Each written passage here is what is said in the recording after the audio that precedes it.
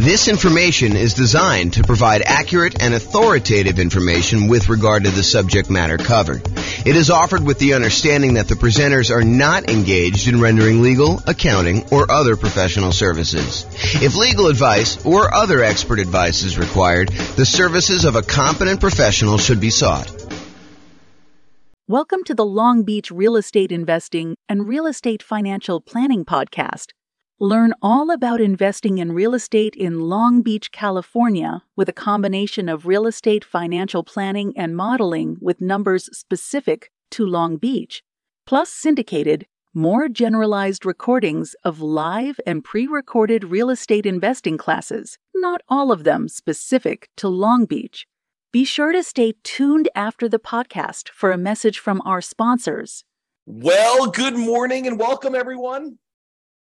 I am James Orr, and I'm super excited about this morning's class. I don't know why, but I've been anticipating this one for a little while. I kind of prep for classes about a week ahead of time. That's about how far out I plan on what I'm going to be teaching. But this one I've been looking forward to. Today we're going to go over: is it better to put 5% down or 20% down when buying rentals? And I know some of you are like, James, this is a stupid class. It's obviously better to put 5% down. And the other half of you are like, I thought he was going to say 20% down because I think that is true. It's this really interesting phenomenon where I don't know if this is an actual psychological principle, but I believe it is an actual psychological principle. And this is the principle. You have a belief, and maybe you're an expert at your own local real estate market, and you've done this math before. You've actually gone through and said, what if I put 5% down and I bought properties for the next, 20 years or so in my local real estate market? Or what if I put 20% down and I bought properties for the next, 20 years or so in my local real estate market? And you prove to yourself conclusively that it is better to do one or the other. The challenge is, it is not universally true. And that is what we are going to find out today as we go through the class. Is it better to put 5% down or 20% down when buying rental properties? That some of this is market dependent. And in case you're already trying to jump to the punchline and say, oh, it's obvious, this one strategy works better in less expensive real estate markets, and this other strategy works better in more expensive real estate markets, I will tell you that is not true. Oh my gosh, that's why this class is amazing. So I'm super excited. Let's jump right into it because I got a lot to cover. And I've never done a class with this sort of format and outline. In fact, I made some of these new comparisons super recently. And so some of this stuff's going to be new. Some of the stuff you may have seen early previews of, depending on how many classes of mine you've watched. But this is all brand new stuff. So, all right, a little backstory. So after I decided to take sabbatical, must have been 3 years ago or so now. I don't know, whenever it was, 2.5 years ago. I started thinking to myself, you know what I'd like to do? I wrote this real estate financial planning software, and it allows me to do these modeling of investing strategies where I could say, what if I decide to buy properties this way? Or what if I decide to pay off properties early this way? Or what if interest rates change, or rents are higher than they thought they were going to be, or rents are going up faster or slower, or prices are going up faster or slower? All these different variations I could do modeling for. But I started thinking to myself, what if I did modeling for the top 300 U.S. cities? And I did kind of analysis on each one using their home prices, their rents, their insurance rates, their kind of like, in theory, their appreciation and their rent rates, although I kind of normalized some of that. And then when I started doing it, I realized there was some kind of new nuances to some of this stuff. Like, for example, someone in a really inexpensive market who makes a little bit less at their job has a lower kind of like threshold in order to be financially independent. If you're only making $4,000 a month from your job, you don't need $12,000 a month from your passive income in order to be considered financially independent. And somebody in a more expensive market who gets paid a lot more for their job and housing is much more expensive out there, they need to overcome a much higher hurdle to replace the income that they were earning and be considered financially independent. So we had to adjust for income while we did all this modeling. But basically what I decided to do, and what I did, is I decided to do modeling for over 300 US cities with a whole bunch of different strategies. And today we're going to talk about two very distinct strategies. So I'll tell you what is the same, and then I will tell you what is different. So in both cases, the two strategies we're going to kind of compare. And when I say we're going to compare them, I did analysis in 300 individual markets, real estate markets, for one strategy. And I did the same analysis. I did a different analysis for a different scenario in the same 300 different cities. And then I compared them each heads up. So I said, okay, in wherever, Los Angeles, is it better to do the 5% down or is it better to do 20% down? And then I said, okay, what about in Denver? Is it better to do 5% or 20%? And then I aggregated all that data and I could show you that in these markets, it's better. In these other markets, it's not. And if you want to drill right into your specific city and see like what the actual results are for your city, I've got great news. That is also available to you, along with all the other modeling that I did for your city as well. So you can go do that. I'll give you a link here in a little bit. Okay, so in both scenarios, what's the same? In both cases, I said you're going to buy an owner-occupant property with 5% down, and by putting 5% down and doing an owner-occupant loan, you're going to have private mortgage insurance. So it doesn't matter if I'm saying you're going to be buying 20% down rentals for the foreseeable future, or if you're going to continue to buy 5% down 5% down owner-occupant properties, move in, live there for at least a year, then convert the previous one to a rental and repeat the process. No matter which one you do, the first property you always buy is the 5% down owner-occupant property that you live in. Okay, that is true of both scenarios. Then you buy the next property when you've saved up enough for a down payment, plus 6 months of reserves, and the 6 months of reserves apply to both personal expenses and the reserves on all other properties. So I will not let you buy your next property until you have the down payment you need plus closing costs, plus any reserves, 6 months of reserves on your personal expenses. Take whatever your personal expenses are, make sure you have 6 months of reserves for that, and 6 months reserves for every other property that you own up to that point. Okay. And you can't qualify for the loans unless you maintain a 45% or lower debt to income ratio. So if you wouldn't be able to get the loan based on debt to income, I say you can't buy it. And so I try to go and do this analysis. And so you can see that some markets that have, I don't know, less than ideal rental economics, it's going to be harder to buy properties than in markets where it's easier to have those rental economics, where the rent to price is better, in other words. And then in both scenarios, I'm saying you're buying up to 10 properties total, one you're going to live in, and then 9 rentals. And then I say you could stop after that point and just wait for rentals to increase if that's what you need to do in order to, like the rents to increase in order for you to achieve financial independence or properties to pay off or whatever it takes to do that. Or maybe your owner occupant pays off and that triggers you to be financially independent. Okay, so that's like what is true for both scenarios. Now I break it down into 2 different cases. Number one, where we do the nomad strategy, which is buying a property as an owner occupant, usually with a low down payment with a slightly better interest rate. You move into the property, you live there for at least a year. It's a requirement of the lender. When you get the loan that says you're going to be an owner occupant, you sign something that says you're going to live there for a year. And if you don't, it's loan fraud. So don't try to say, oh, James, I'm going to solve or you have to live in the property for a year. You just say you're going to move in and you don't. No, that's loan fraud. You don't do that. So you put 5% down, you move into the property, you live there for at least a year or until you qualify in the other terms, having the down payment and the reserves and the DTI. And then when you finally do qualify for the next property and you have the money, you buy another rental property, you buy another property as an owner occupant, I should say, you convert the previous one to a rental, and then you repeat this process until you have those 10 properties total. So that is the first strategy where you're putting 5% down in order to buy these. And then the other strategy that we're going to compare it to is buying 20% down rental. So we do the first one, owner occupant, you buy 5% down, you live there, but then you're saving up. It takes you probably a little longer to save up because you have to save up 20% down plus 6 months of reserves, plus your 45% debt to income ratio. So it might take you a little longer to save that up, but in theory, at least your cash flow is better by putting 20% down because you're borrowing less, although the interest rate's slightly better on the 5% down. So it's closer than you think in a lot of cases, but then you wait to do that. Then you have 20% down payment and you buy the next rental when you have the next 20% down payment and you don't move into any of those properties. You live in the same property from the beginning. So there's another weird thing that's going on here. And I don't know if I want to throw a monkey wrench into this whole thing or not, but so this is an interesting phenomenon. And I'm still on the fence as to whether or not I want to go here. I will go here because I'm not driving. So I might as well go there, right? Okay, here we go. So this is the interesting thing that happens. If you think about what it takes to be financially independent. In fact, let me cover this when I go over financial independence, which is on the next slide. In the meantime, there's a link on here for those that are watching the video, realestatefinancialplanner.com/model.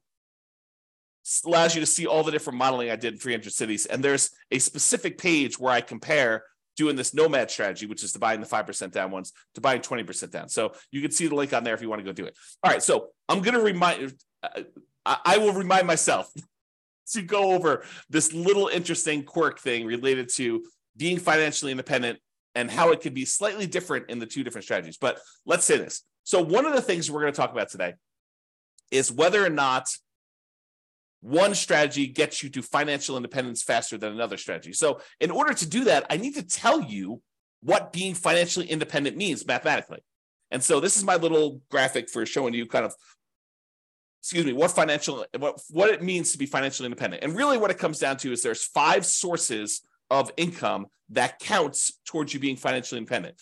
And for us, being financially independent means replacing the income that the person made in that particular city working their job, but now with income from their investments, okay? So there's 5 sources. Number 1 source is any net positive cash flow from rental properties. This is the cash flow after all of your expenses. So all the income from the rental properties, rent, and anything else you have. If you had laundry income or rent from a garage that you were renting out or an RV space that you rented out that you were getting some extra cash flow from or anything like that, or all the income coming in from the rental property minus all the expenses, including vacancy, the principal and interest on the loan, any taxes, PMI, if you've got PMI, private mortgage insurance, any type of insurance payment on the property, any maintenance, any management on the property, all of those are expenses. So the difference between all of the income and all the expenses is your net positive cash flow. That contributes toward whether or not you are financially independent. That net positive cash flow number, if that exceeds how much you are making from your job, then you're financially independent. I assume you quit your job and you can go on from there. So that's kind of like the trigger for that. So that is one of 5 sources. So that source, plus if you happen to have any extra money invested outside of the rental properties, like anything invested in stocks or bonds, or if you are making hard money loans as a hard money lender yourself, any money that you have outside of the equity in your properties, as an example, that you have invested in these things like stocks, bonds, loans as a lender, or whatever else you've got going on there, times a yearly safe withdrawal rate. If you remember the Trinity study or the 4% rule, if you've heard of that, any money that you have invested times this 4% rule, that would also count towards you being financially independent. So let's say hypothetically, you never get to the point where you qualify with a 45% debt to income ratio and you end up with this big pile of money. Well, the pile of money still counts towards you being financially independent. It just counts in a different way. So while you're waiting to buy the next property, if you save up $1 million, which I don't think happens in this case, we have to go look at each individual city to verify that. But if you saved up $1 million and we use that 4% safe withdrawal rate, then $40,000 per year would be generated by that $1 million invested in stocks or bonds or loans or whatever you're doing with it. And then that would count towards you being financially independent, even if you were not buying rental properties as quickly as you would hope, because you're limited by something. In this case, it probably wouldn't be the money, the down payment or the reserves, but it probably would be the debt to income ratio if this were to happen. Or maybe you buy your 10 rental properties and your 10 rental properties don't quite get you to where you need to be because the cash flow on them happens to be not ideal in your marketplace. And so maybe you have negative cash flow or slightly positive cash flow on those. And then you're saving your money elsewhere from your job because you're continuing to put it away and investing it in whatever it is, the stock market. And then that would count towards your being financially independent as well. So number 1, net positive cash flow from rental properties, plus number 2, invested assets times the safe withdrawal rate. And then there's 3 other sources of passive income that I kind of count. If you get to the point where the person is over 65, you could get Social Security, and your Social Security payments would count towards you being financially independent. Or if you bought any annuities, which in this modeling, I did no annuities at all. So if you had annuities, though, those would count towards you being financially independent. And number 5, if you had a pension from your job, that would count towards you being financially independent. But for our modeling, it's primarily going to be number 1 and number 2, that net positive cash flow and any money you have invested at a safe withdrawal rate. Okay. So that is financial independence. Now, I'm going to talk to you about something else. So here's the interesting thing. Imagine for a minute that you're making $10,000 a month from your job. And so your criteria for being financially independent is now $10,000 a month. And that includes you paying either rent on a property you're living in, or if you happen to buy a house and you're paying a mortgage on it, the mortgage payment on the property that you're living in. Because in order for you to kind of maintain your lifestyle in retirement, you need to have that mortgage payment that for the property you're renting and living in yourself, or the mortgage payments. Did I say mortgage payment? The rent you're paying on the property that you're renting and living in yourself, or the mortgage payment on the property that you bought and you're living in. But what happens when you finally get to the point where the property that you bought is paid off and you no longer have a mortgage payment? You no longer need the $10,000 a month that you were making at your job, because now the mortgage is paid off and you don't need to make that whatever your mortgage payment number was. Let's call it $2,000.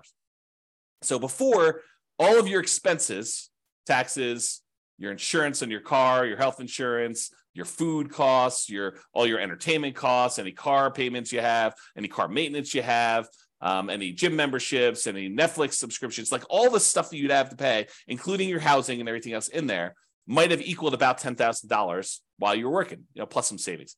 In this case, once your house gets paid off and you no longer have a mortgage payment, the amount you need drops from $10,000 a month to $8,000 a month, as an example, because you no longer have that $2,000 a month mortgage payment. So now the threshold for you to be considered financially independent has dropped. Why do I bring this to your attention? I do the calculation this way, by the way. So, and you could toggle it on and off. If you're like, I don't like the way you do that calculation, if you were running the software yourself, you could say, do reduce the threshold for being financially independent by the mortgage amount when their mortgage gets paid off, or do not, don't adjust this automatically. But I do adjust it in the modeling I'm doing. So why am I even telling you this? Why is it important? It's important because the two different strategies are very different in how this comes into play. So when you're doing the nomad strategy and you're buying a property with 5% down, you're moving in there, you're living there for a year, and then you're converting that property to a rental when you buy the next one, the owner-occupant property is a year later. And when you do it again, you keep moving that year out that you buy your next owner-occupant property. So imagine you could do this in 10 years where you had enough money saved up and you're able to acquire the properties where you're able to do this in 10 years. Well, when does your mortgage get paid off when you do the nomad strategy? Well, unless you're making extra mortgage payments toward this property, the soonest it could be paid off is it takes you 10 years to acquire all the properties. And then that last one you're living in is a 30-year mortgage. So the soonest you could expect your mortgage to be paid off is 40 years.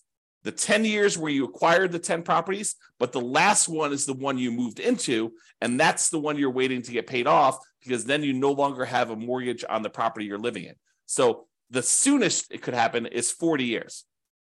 That's not true with the 20% down model, because the one that we live in with the 20% model is the first one we bought. So the soonest you could have a paid off mortgage in the first one is actually 30 years later. And this may come into play.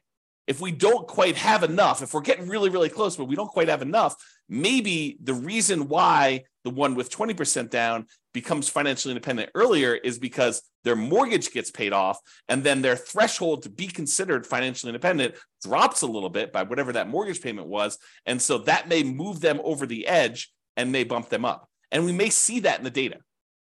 Okay. So now that I've got off on a tangent, let's talk about some of the other assumptions.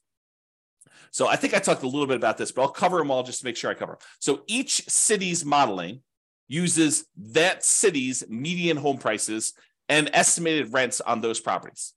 So I didn't go pick a specific property, and I didn't go pick this amazing deal that you could only get once every 15 years in that city.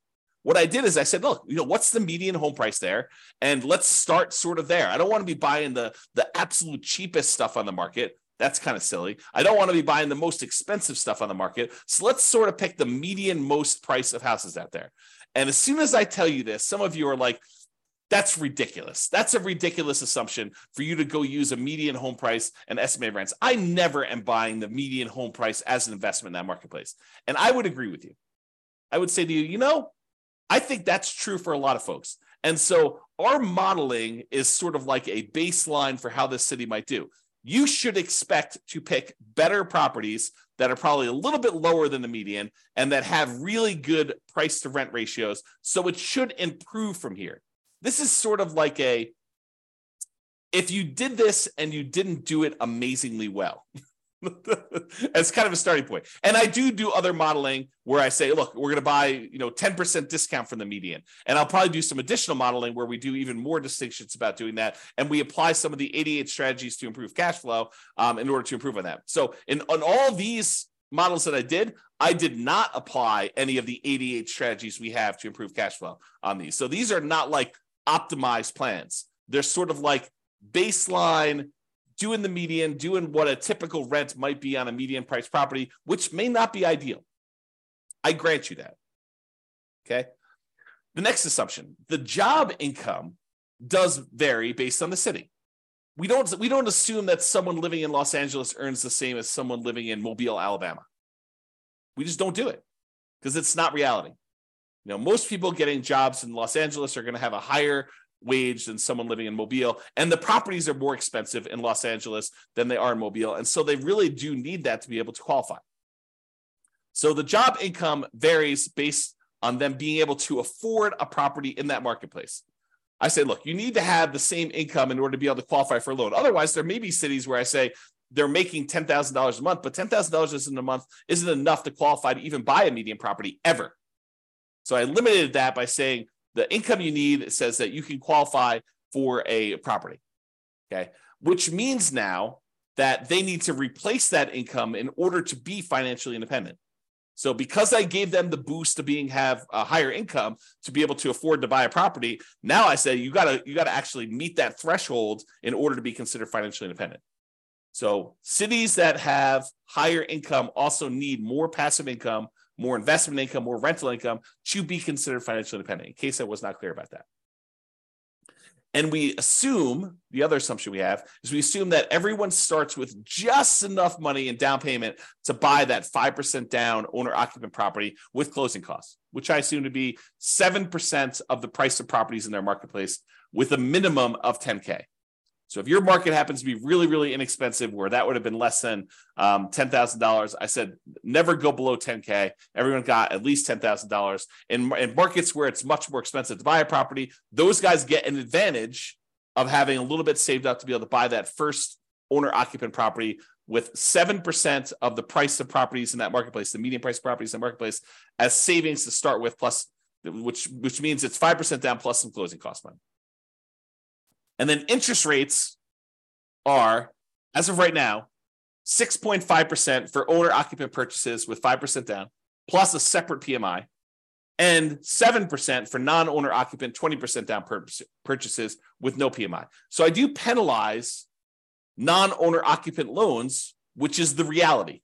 So if you were going to go get an owner-occupant loan with 5% down, you'd be paying about 6.5 in our marketplace, a little bit higher, a little bit less, depending on when you time it. And I will change this over time and rerun the analysis. And then the non-owner-occupant guys are paying 7% for the 20% down, and they do not have PMI. A point on things changing over time. So I'm going to show you numbers from today. But if you come back, if you're listening to this recording after the fact, you may go to the page where you could see the details and the assumptions and the new modeling, and you may see all the numbers different than what I said. Why? Because if I come back in here and I adjust all the interest rates for all the things and rerun them, then they may be different. Some cities maybe do better, some cities may do worse.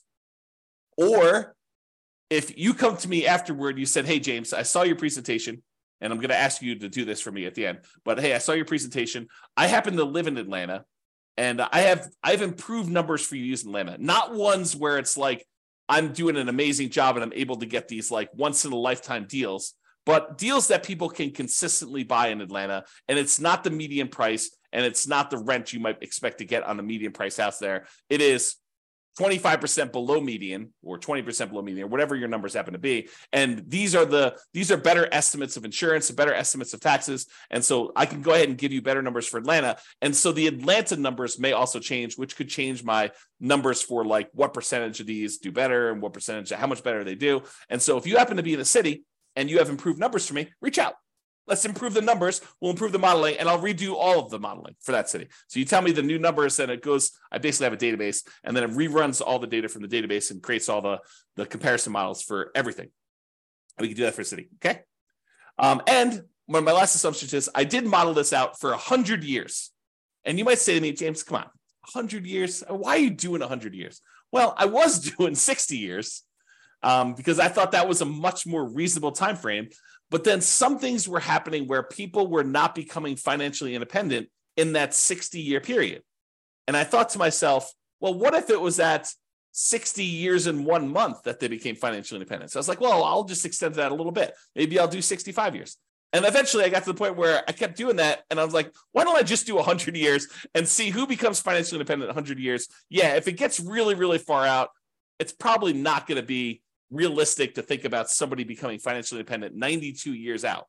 But I do run it that far out so that you could see what happens as an example. Okay. Now, if you want to see all the details of what I'm talking about, if you go to realestatefinancialplanner.com/model, you can either pick from a whole list of comparisons, what's better, 5% down, 20% down, which is what we're doing here, or 20% down versus 25% down, or paying PMI up front versus not hiring a property manager versus not hiring a property manager. So there's all these different kind of comparisons I'm doing on there. Or pick your specific city and drill down into all the different modeling I did for your specific city. You can do that. Go to realestatefinancialplanner.com/model, and you can see that. Now, I have to warn you, I sometimes wonder if I should lock down this analysis and make it only for clients. Right now, it's all open, but there may be a point in the future where I lock it down. I say, look, doing this modeling, the people that are supporting us financially, maybe I should reward them with some extra stuff. And so that may change in the future. As of right now, it's completely open. All right, with that being said, let's jump right into the data. So there's primarily two things I'm going to be looking at.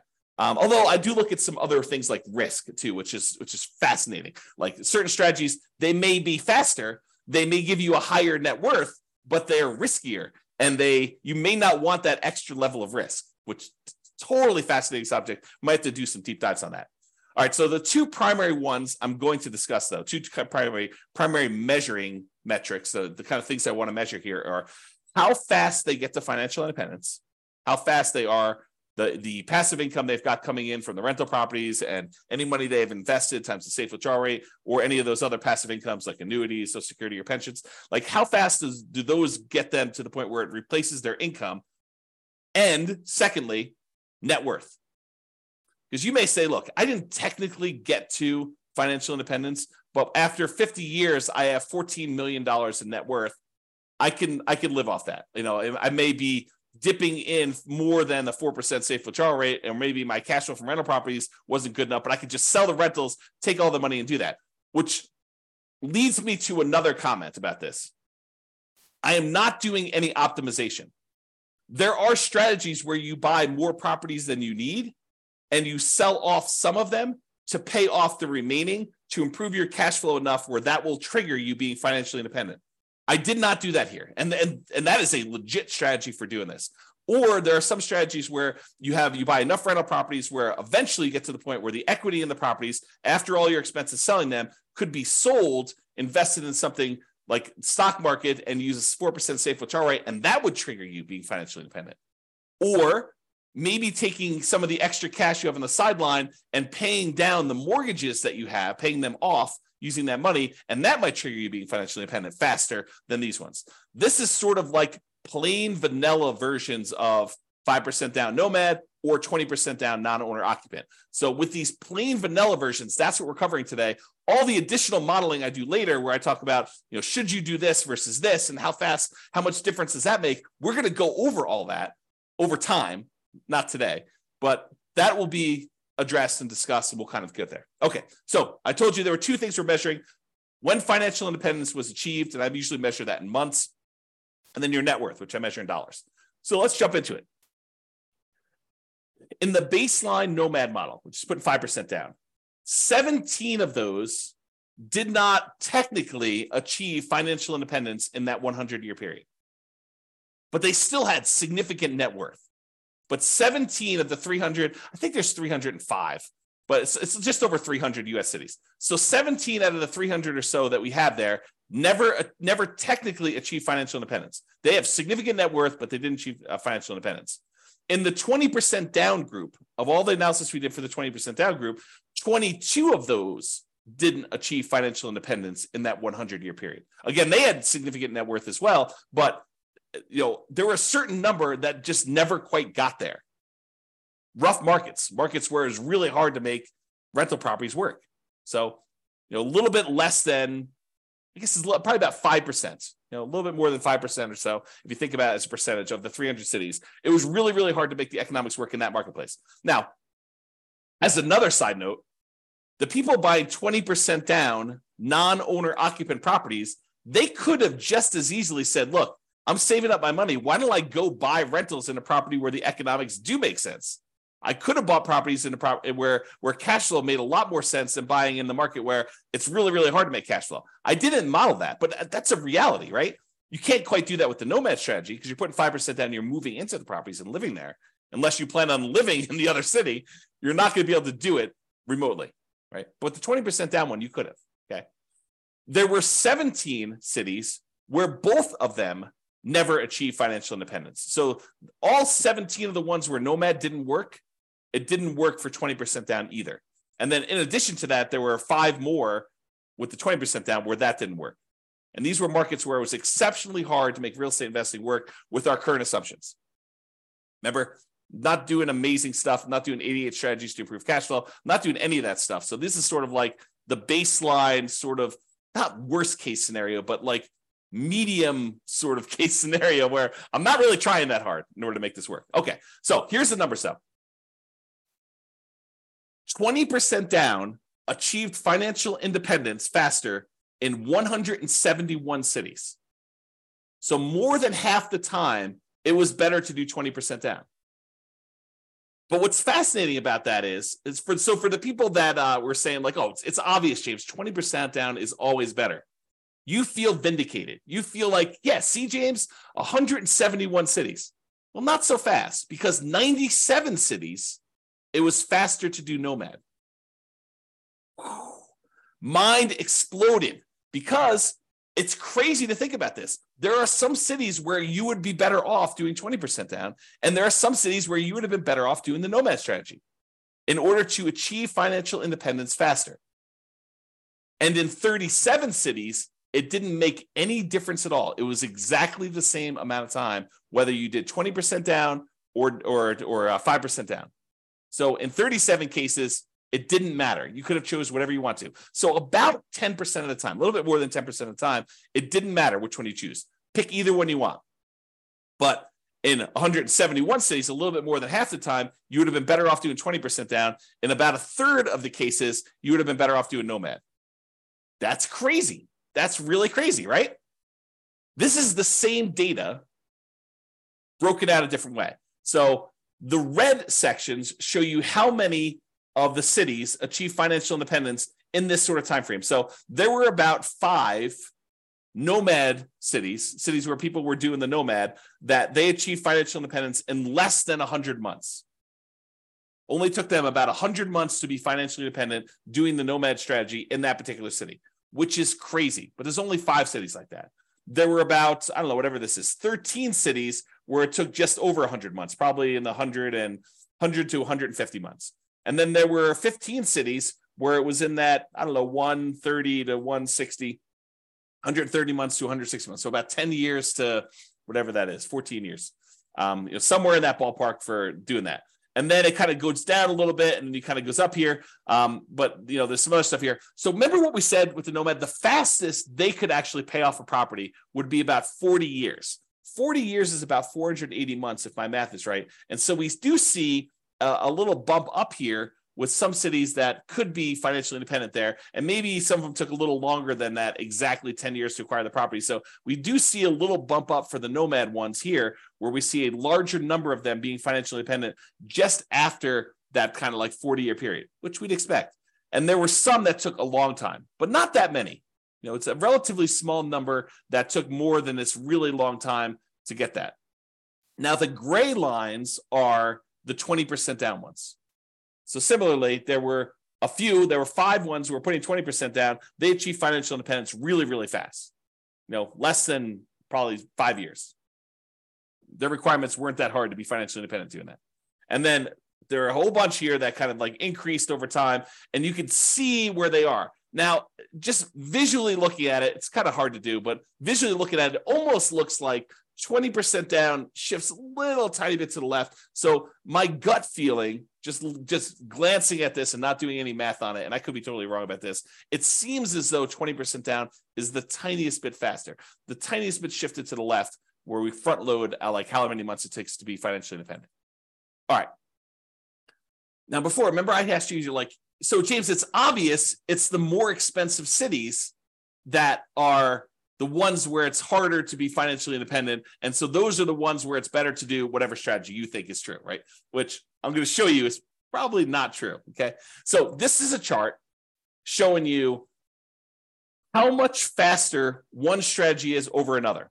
And so I'll describe what's going on here by taking like one dot here. So let's just take this dot. So in this city, because it's green means that 20% down was better by that many months. So in this dot, putting 20% down was about a little bit less than 50 months faster, a little bit more than 4 years faster to do 20% down than doing Nomad. And that is a city where the home prices are about 400,000, because this shows you how expensive the properties were in that market at the start. So the dots that are over here are expensive markets. The dots that are over here are less expensive markets.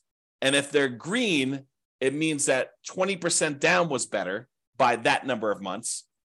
In most cases, it's going to be less than 4 years difference. Well, 4 years faster, because this is the 50-month range. So 20% down was less than 4 years faster in most of these dots. Versus over here, where the dots are red, that means that Nomad was faster by this number of months.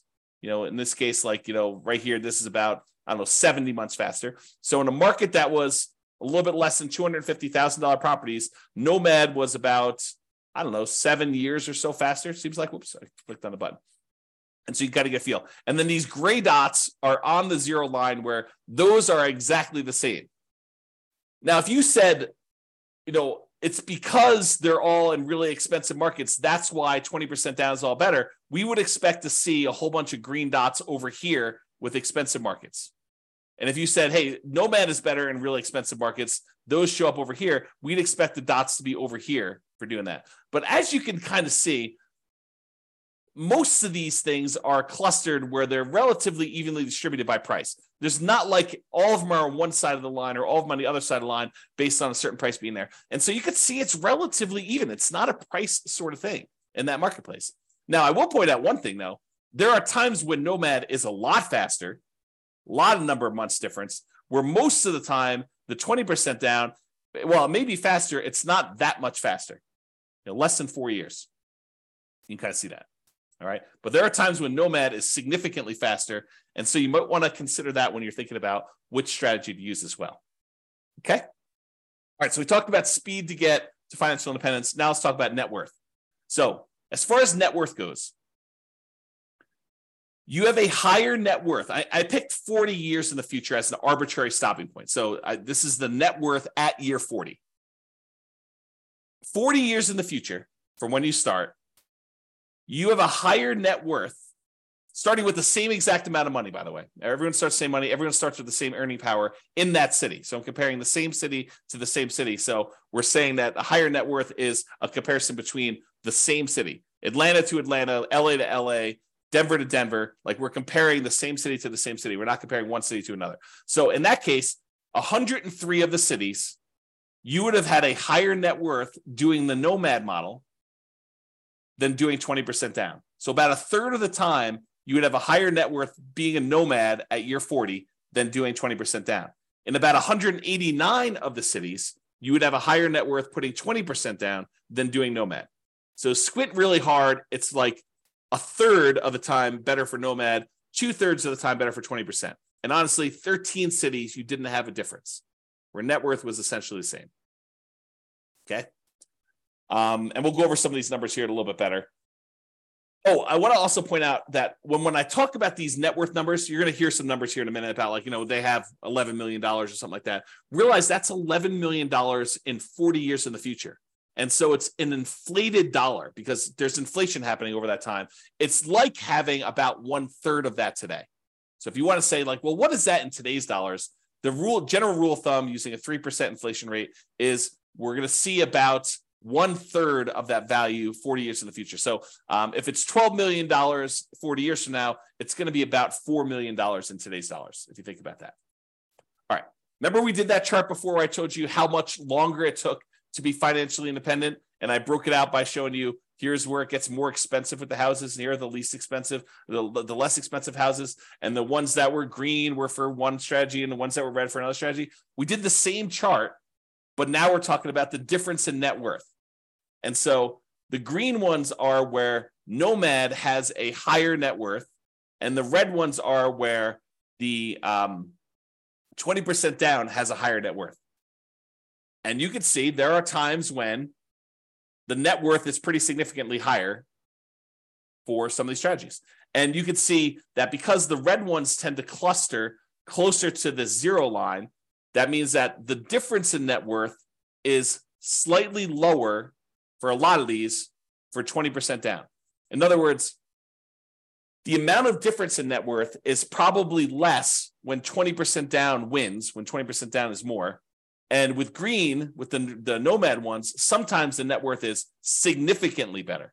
There are some outliers where it's way, way, way better in terms of net worth for you to do Nomad than it was for you to do the other things. And there are some outliers over here too, but it seems like the green ones have more outliers to do that. The other thing to point out is this a pricing thing? Do we always see higher net worth as the price increases? I don't think so. Maybe the 20% down has a slightly skewed thing where they have some more stuff here with higher net worth. But overall, and maybe you could say the green ones are a little bit more effective in the lower price range because they kind of show up lower. But overall, I wouldn't say it's too extreme. Just glance at the data. Okay. All right. So it is possible, even with 6 months of reserves before you buy your next property, if a property has really ugly negative cash flow, and your savings rate isn't enough to supersede that, it's possible you could run out of money doing these strategies. And so there are 9 cities where you possibly run out of money doing this strategy when you're doing Nomad. And there are no times when you run out of money putting 20% down. So that's super interesting. But remember, we're not doing optimized plans. We're not, and you could just as easily set aside the negative cash flow you needed to do this. I didn't model it this way, and it's why they ran out of money. But you could set aside negative cash flow, and I didn't optimize it and improve cash flow. We didn't buy better type deals to do that. So it's something we could fake, and it's not that many, right? I mean, we're talking like 9 out of 305 cities or something like that, and 296 of the cities you did not run out of money, and it was basically there. Okay, and so if we did this in real life, we could probably get rid of these 9. But because I modeled them and I did just really, really fixed programmatic investing strategy, that's why you ran out of money. Okay. Oh, these are the ones that ran out of money and how much they ran out of money. And some of them were significant, which makes sense. If you're buying really ugly negative cash flow properties and you keep buying more of them, yeah, it's going to compound on itself and get ugly. So yeah, there's some of them some of them were really small. Some of them were relatively small. Some of them were medium size. And one of them was really ugly. Okay. Most of them were this gray line where they were not running out of money. Everything was the same.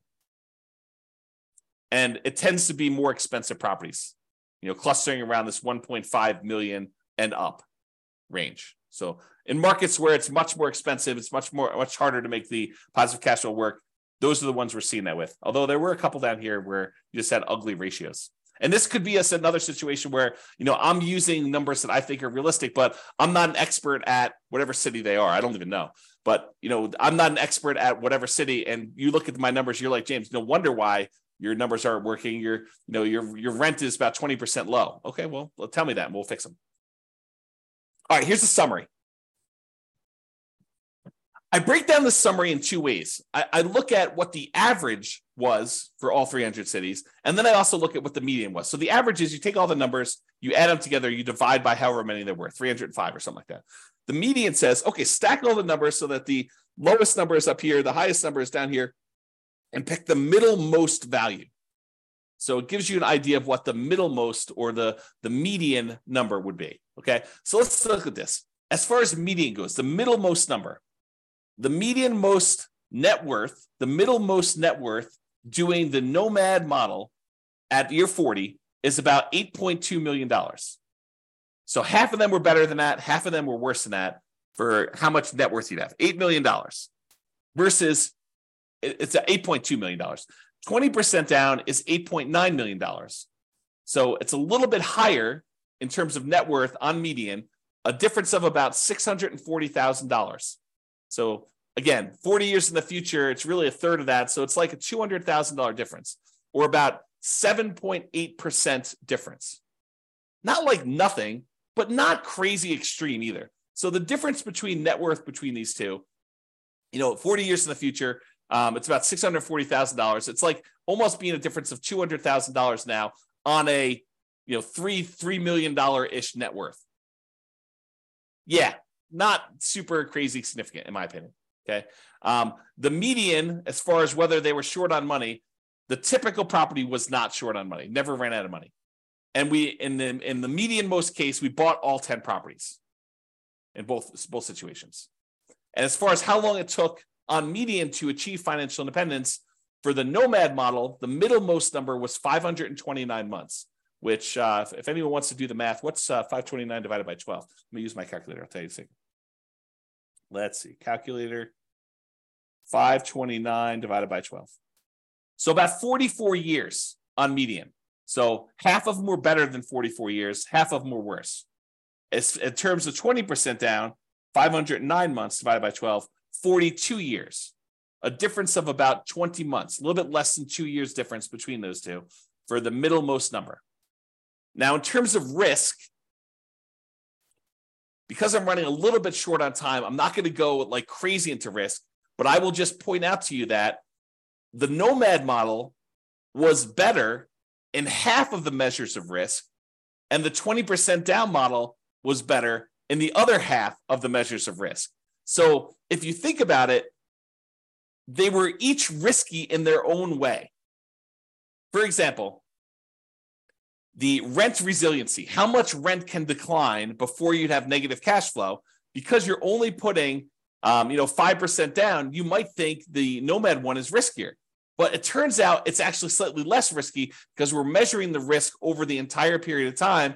And so you end up owning the properties a little earlier, so rents tend to increase a little bit. And so you end up getting properties where the rents are a little bit higher because you've owned them for longer. And so the rent resiliency tends to be a little bit better, a little bit safer, in other words. But we're not talking about a huge difference.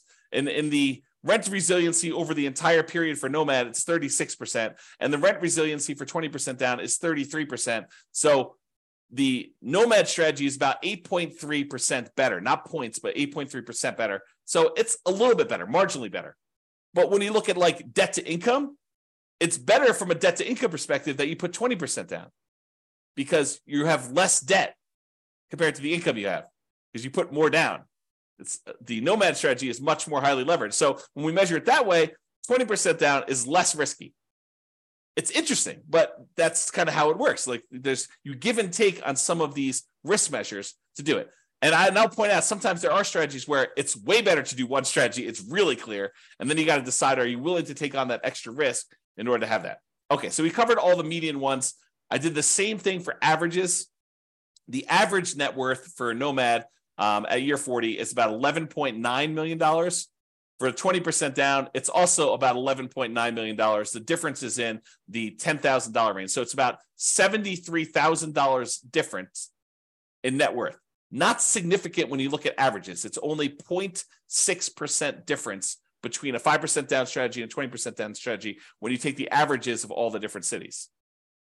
Okay. Number of properties, the Nomad, you end up buying a little bit less properties, 9.1 properties on average versus 9.8 for 20% down. Again, not that significant of a difference. In terms of the months before financial independence is achieved, 547 months on average for Nomad versus 544 months for 20% down. It's only 2.6 months difference on average.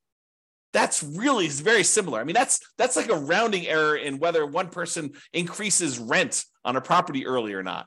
It's really not that big of a difference at all. So they're interchangeable. And again, it's very similar risk.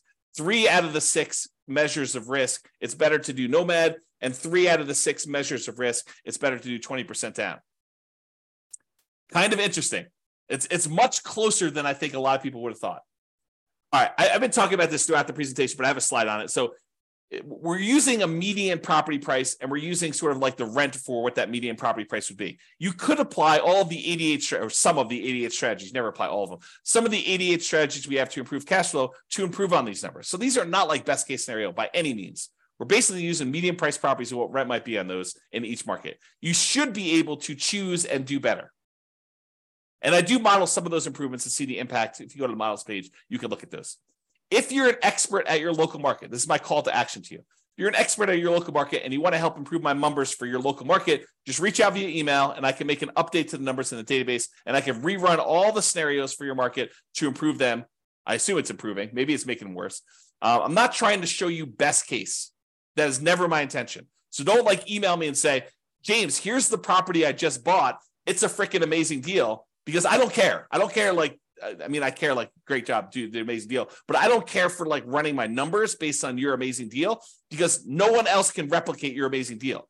You may not be able to even replicate your amazing deal. You want to go to buy 12 of those? Good luck. And that's the problem. I don't want to use like these amazing best case numbers, because I don't want it to be like, hey, James, where can I get the deals you're showing on the website? Because those are crazy good numbers. And I would buy those all day long if I could find them. Yeah, we're not trying to do that. We're trying to do the types of properties that any real estate investor in that market could get and expect to achieve. Okay, so if you have those numbers, reach out to me and we'll do some updates. Local market limitations. So if you're nomading, and I talked about this before, moving into each property, you must be buying properties in your local market. You can't do nomad remotely. You can't be moving into properties in another city. But if you're buying non-owner occupant properties, which is 20% down, you could buy those in markets with better cash flow economics. So if you're in a market where it's one of the really ugly ones where you're going to run out of money with like the baseline stuff, say, maybe I shouldn't be buying properties in this market where properties are $2 million and you only make $2,000 a month in cash flow. That's an exaggeration. That doesn't exist, or maybe it does. But basically, I'm not telling you to do those. You could go choose another market where the economics are better with 20% down. You don't need to invest in your local market in that case. All right. So in conclusion, this is awesome. I don't know. I love this stuff. If you guys love it, reach out to me. If you don't love it, maybe don't tell me, because I love it so much. All right. So in conclusion, in our current market conditions, the price, the interest rates, the rents, in 300 plus US markets using less than ideal median price to rent properties, putting 20% down is probably slightly better in terms of net worth and speed to financial independence. Not by a lot, though, right? That the market does matter, though. In some markets, nomad is faster, more profitable, and arguably better. So you can't automatically say X is better. I will tell you, I occasionally read or hear about something where someone makes these like statements of fact, like it's always better to put 25% down or 20% down, or it's always better to manage your properties yourself. I don't know. There's a lot of things in life that are not as like clear, clean cut, perfect lines. It's universally better in all situations. I think there's a lot of nuance. I think that's part of what I like about this class is it shows you that, hey, sometimes it's better to nomad. Sometimes it's better to do 20% down, and your market may have an impact on that. In terms of resiliency to market conditions over the entire 100-year modeling period, nomad is slightly less risky. We talked about that, the resiliency part. Although not shown in the presentation, nomad tends to shift risk earlier and becomes less risky later on. It doesn't show you this in this presentation, but as far as nomad goes, nomad tends to compress your risk into the earlier parts of your investing strategy and tends to make it less risky later on. In terms of measuring the risk associated with debt, it's split. In some ways, Nomad is less risky, tends to have more liquidity, especially later on. But in terms of debt to net worth and debt to income, Nomad is riskier because you're putting less down and you have more leverage. And you tend to have more months of reserves when putting 20% down.